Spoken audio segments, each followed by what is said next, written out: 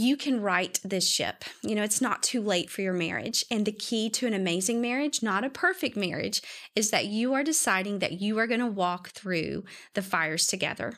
And when you do, when you are working on yourself, when you're working on love, you are enduring, you are believing, and you're bearing, you are going to walk through all the adversity, and you're going to be stronger. Your marriage is going to be deeper and happier, and you're going to be more connected to Christ than you ever have before.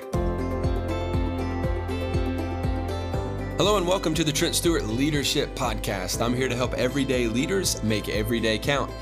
If you're a new listener, I want to say thanks for joining us. If you find this to be helpful, please take a moment to subscribe and give a good rating wherever you're listening to this podcast. That helps our team get the content out to people that really need it. So I appreciate your help with that. I want to encourage you to visit trentstewart.org to find more resources to equip you on your leadership journey. When you subscribe online, I'm going to send you the TSL 5. That's a free resource that you're going to get every other week. It's an email that includes 5 different resources that will help you live for Jesus, discover your purpose, and invest in people. I'm excited about a brand new resource that's coming out January 10th. It's a video course called How to Pray. It's a 7-session course that's going to take your prayer life to the next level. It's an important topic because I believe prayer is essential in our connection with God. It's how we connect to God, hear from God. I believe God answers our prayers. So if you've already subscribed on the website, you're going to get free access to this already. But if you haven't subscribed, go to trentstewart.org and we'll get you connected. As always, the show notes for today's episode are on the website. We're talking about getting the fire back in our marriage. And today I'm joined again with my lovely wife, Micah. Hello, Micah. Glad you're here with us again. Hi, it's good to be here. Thanks for having me back. And I'm excited to continue our discussion on marriage because leadership really does start at home. If you want to lead at work or in ministry and your marriage is struggling, it's going to affect how you show up at work. So if you want your marriage to be on fire, you have to be willing to walk through the fires together. So I thought we'd start with reading 1 Corinthians, that passage that's read at every wedding. Yep. So let's read 1 Corinthians 13, verses 7 and 8. It's kind of a condensed verse 7 and 8. Yeah. So, yes, the condensed version. It says that love bears all things, it believes all things, hopes all things, love endures all things, and that love never ends. Heavy. Heavy. Good stuff. Couple of things. Love bears all things here. So if we're going to grow in our marriage, these are the ways that we can build this fire back. Okay, so bear all things. That doesn't mean that you accommodate unjust treatment in a marriage. Obviously, you don't bear physical abuse or oppressive treatment. You get help in those situations. But what he means here is that love does not give up easily. Love endures, which means it doesn't give up on people when they make mistakes. It means we walk through the fire together. We see these issues as an opportunity for growth, like we talked about last time. We change our perspective.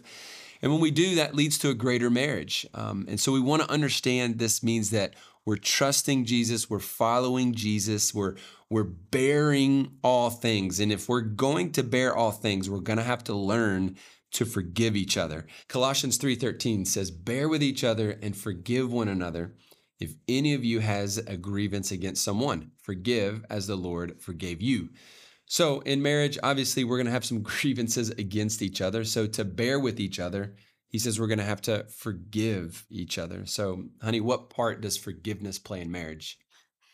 Forgiveness, I would say, is essential. Yeah. So if you aren't willing to own your own mistakes and you only defend yourself and you only argue your point because you just want to be right all the time, then you aren't fighting for your marriage. You are fighting for yourself. And you have to humble yourself in marriage, right? I mean, we have to be willing to say the hard words, I am sorry. You have to be willing to say, I see your point. I have messed up. And you have to stop arguing just for argument's sake. You have to stop trying to always be right. I mean, it's silly. And honestly, it's not a game. Like, this is your life. This is your marriage. And if you aren't willing to admit that you are part of the problem, then I would say then you are the problem. Yeah, I mean, forgiveness is an everyday occurrence in marriage. And so whether it's a look, if it's a slight comment, or if it's a major issue, like it needs to be a habit that we get into. Hey, I'm sorry, honey, I didn't mean that. Hey, I'm sorry, it came across that way. Sometimes it's just simply owning the fact that whether you meant to do something or not, it impacted your spouse, and you have to own that part and be willing to say, yep, I messed up, and ask for forgiveness and then freely give forgiveness. Back to 1 Corinthians 13, it says, believes all things. So love believes all things. Now, this doesn't mean that if you really love someone, you're going to believe everything that they say. That's not what it means. It's not naively trusting someone. It's not about trusting what they say. It's about trusting the one who calls you to love your spouse. And so you live out that love for others as a reflection of your trust and your belief in Jesus. So I believe what Jesus says. He says divorce is sin. He says, I got to stick this out. And so I'm going to trust his word. I trust his word by forgiving, by bearing, with one another. And so I need to forgive my spouse, stop being immature. And that's what it means by love. Love believes all things. It means I'm believing what Jesus and his word teaches me on how to interact with my spouse. And so when I do that, I'm trusting in him. It says that love always hopes. So again, it's not naive optimism. Love always hopes. So I just got to hope everything's going to get better. He's cheated on me 5 times, but I'm just going to hope that's going to get better. No, that's not what it means.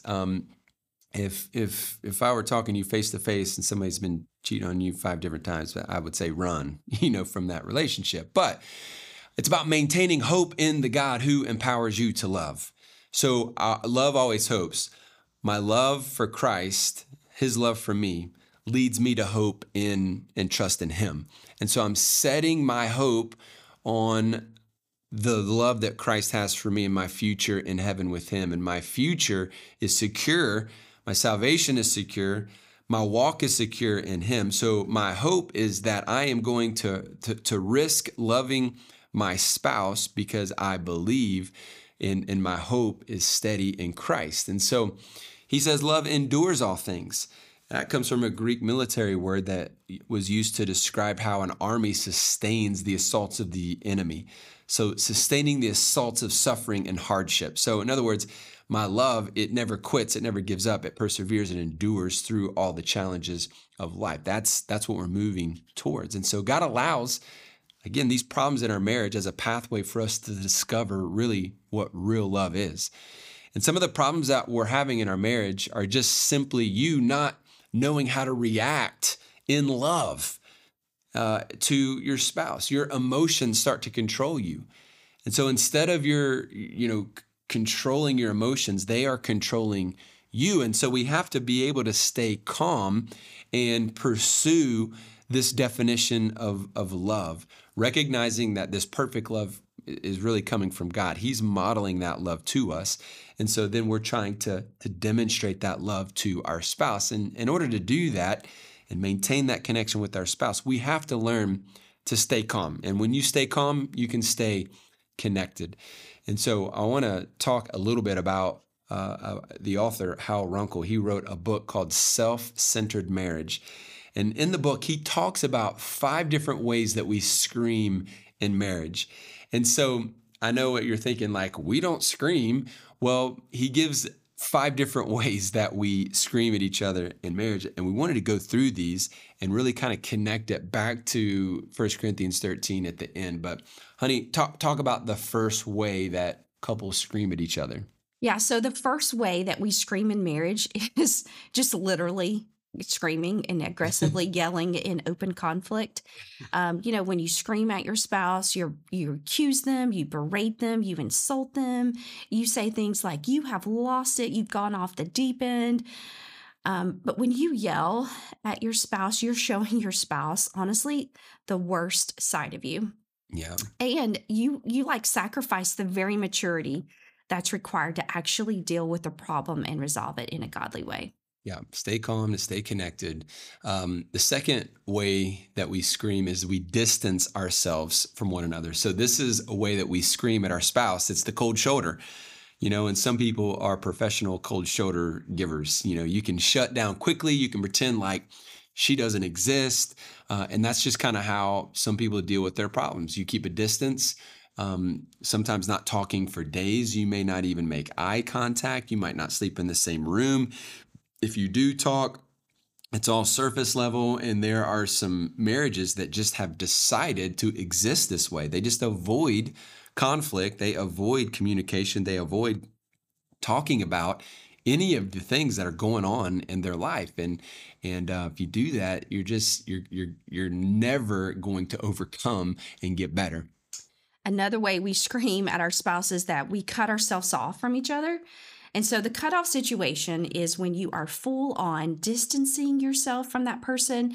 We're talking total emotional and even physical cutoff. So they don't even want to see the other person.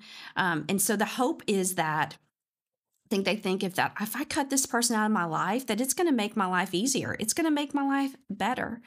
And honestly, that's what divorce is designed to achieve, right? But cutoffs, they don't work because it's nearly impossible to get the other person completely out of your life. I mean, obviously, when kids are involved in your marriage, your lives are going to be intertwined forever. So cutting off won't address the emotional issues or problems, and you're just going to carry that on with you forever. Yeah. What you've got to do is you got to carefully deal with the pain that you're experiencing. So you've got to walk through the hurt together, prayerfully asking the Holy Spirit to really give you that strength to forgive each other. And you've got to stop thinking about the bitterness. You've got to stop letting it irritate you. You've got to get rid of those negative thoughts, take those thoughts captive, and get your mind focused on Christ and the positive things that are going on in your life, and setting those goals to move forward. And so replacing those negative, bitter thoughts with thoughts of growth and purpose, cutting each other out of your life is not the path that Christ calls us to. And so the fourth way that we scream is we fall into what he calls the over-under pattern. So this is common for a lot of marriages. The over-under means one person is over-functioning in one area because the other person is under-functioning.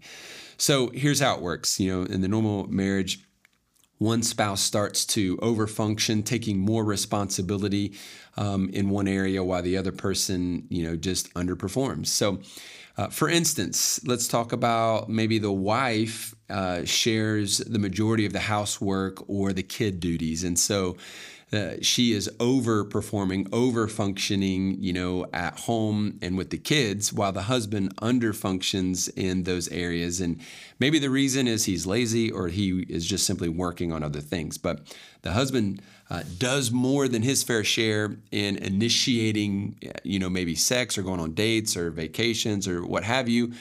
And maybe the wife underfunctions in those areas. And so there are many reasons why this happens, but the point is that these patterns start to happen, and we don't talk about them, and we don't choose them willingly. We don't discuss them. They're just responses that we just kind of fall into these patterns, and we say, well, he's better at that than me, or she's better at this than me.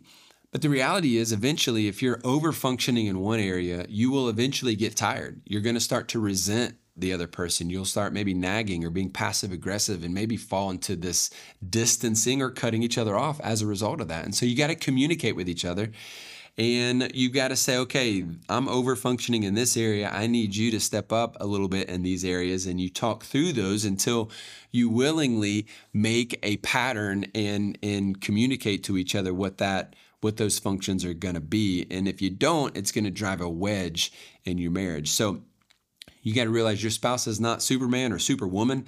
She can't keep up all of that, just like you couldn't keep up all of that on your own. And so you've got to learn to communicate and share in those responsibilities and talk about it together. Yeah. The fifth way that couples scream at each other is that they triangulate others into the conflict. So, what this means is that, one of the spouses maybe gets a mom involved or a friend involved in the marriage. Or how about this? They passively aggressively ask for prayer for their husband because he's going through a personal issue. And so, when we bring other people into our problems, because sometimes it feels good to just complain about our spouse to a friend or to our mom or even our kids, right? But the thing is that it only makes the problem worse because now there's a third person involved mingling in the problem, and it just isn't good. It's not healthy. It's not going to help. Yeah. So those are the 5 ways that we scream in marriage. These happen when we allow our emotions to control us instead of controlling them. And so, the question is, do you want to get the fire back? Do you want the best for your spouse? Do you want a happier marriage? Then, you've got to stay calm and you've got to bear all things in love. Stay calm to stay connected. So let's close out with a few practical steps as we think about these 5 areas. The first thing I would say is identify which one you are. Which reactive mechanism do you tend to fall into, right? Are you triangulating other people into the issue? Or has your marriage kind of fallen into the over-under pattern? Have you just simply cut each other off, making it impossible to really work on this? Are you distancing each other? Or are you just, actively just kind of screaming at each other? Which one are you? And really identifying yourself is the first step. The second step would be confront yourself and realize that it's sinful and it's not helpful. So you've got to ask yourself some hard questions. Are you going to be willing to repent of that and start doing the hard work of really talking about the core issues here? What are the circumstances that tend to happen when this goes into effect? What are the topics that set you off? And when you begin to identify that and you confront yourself in those ways, you're really humbling yourself. When you're saying, God, I need help with this. You're confessing that to your spouse. Honey, I'm sorry for just like screaming and yelling at you. In these cases, specifically when it's about a kid issue or about money or it's about sex or it's about our in-laws or whatever it is, we just say, hey, this is our issue. These are the things that I lose it over. And I'm sorry. And I want to pray through this together. And I want us to work on this together. I think another way and a practical thing is to just get help. And I know that's hard, but it is important. Like find a book that you can read, listen to a podcast, talk to a spiritual leader in your life or a counselor. Something that helps is to read the Bible together with your spouse. Because if you want to get the fire back in your marriage, and you have to be willing to walk through those fires together. Yeah. So practical steps here: identify yourself, confront yourself, and then that third step is to just get help. You're going to need help. Most likely, you need a coach, a mentor, a spiritual leader in your life to help you walk through some of these things as a couple. And obviously, getting help is being connected in a church. So attending regularly, being connected in a small group. Yeah, reading the Bible together is going to transform your marriage if you commit to do that. And so these are the practical ways that are going to allow your marriage to grow. 1 Corinthians 13 says, love never fails. Right. And so we read that and we think, well, you know what? My love is failing and it's not working. But we got to remember, he's talking about God's love for you. God's love is never going to fail you. On the cross, Jesus perseveres. He endures all things. He bears all things, all your sin, all your failures, all your shame. And then his love bursts forth in the light of the empty grave. And so his love never fails. It never ends. And so what we experience in marriage is that we are reaching towards this kind of love. We experience it in Christ first, but then we try to extend that love to our spouse. And Jesus is calling you and your spouse to love each other in this way. Listen, you can right this ship. It's not too late for your marriage. And the key to an amazing marriage, not a perfect marriage, but a key to an amazing marriage is that you are deciding that you are going to walk through the fires together. And when you do, when you work on yourself and when you walk toward love, when you are enduring, when you're believing, you're bearing, you will walk through all the adversity and you're going to be stronger. Your marriage is going to be deeper and happier, and you're going to be more connected to Christ than you ever have before. And that's what God wants for you. He wants you to connect to Jesus. And when you walk with him through this fire, you will no doubt get the fire in your marriage. Hey, I pray this episode has been helpful. Honey, thanks for joining me. Glad that you have been here. I think your perspective has been really helpful. I want to encourage you to, again, visit TrentStewart.org to find more resources to equip you on your leadership journey. Thanks for listening today. And as always, make today count.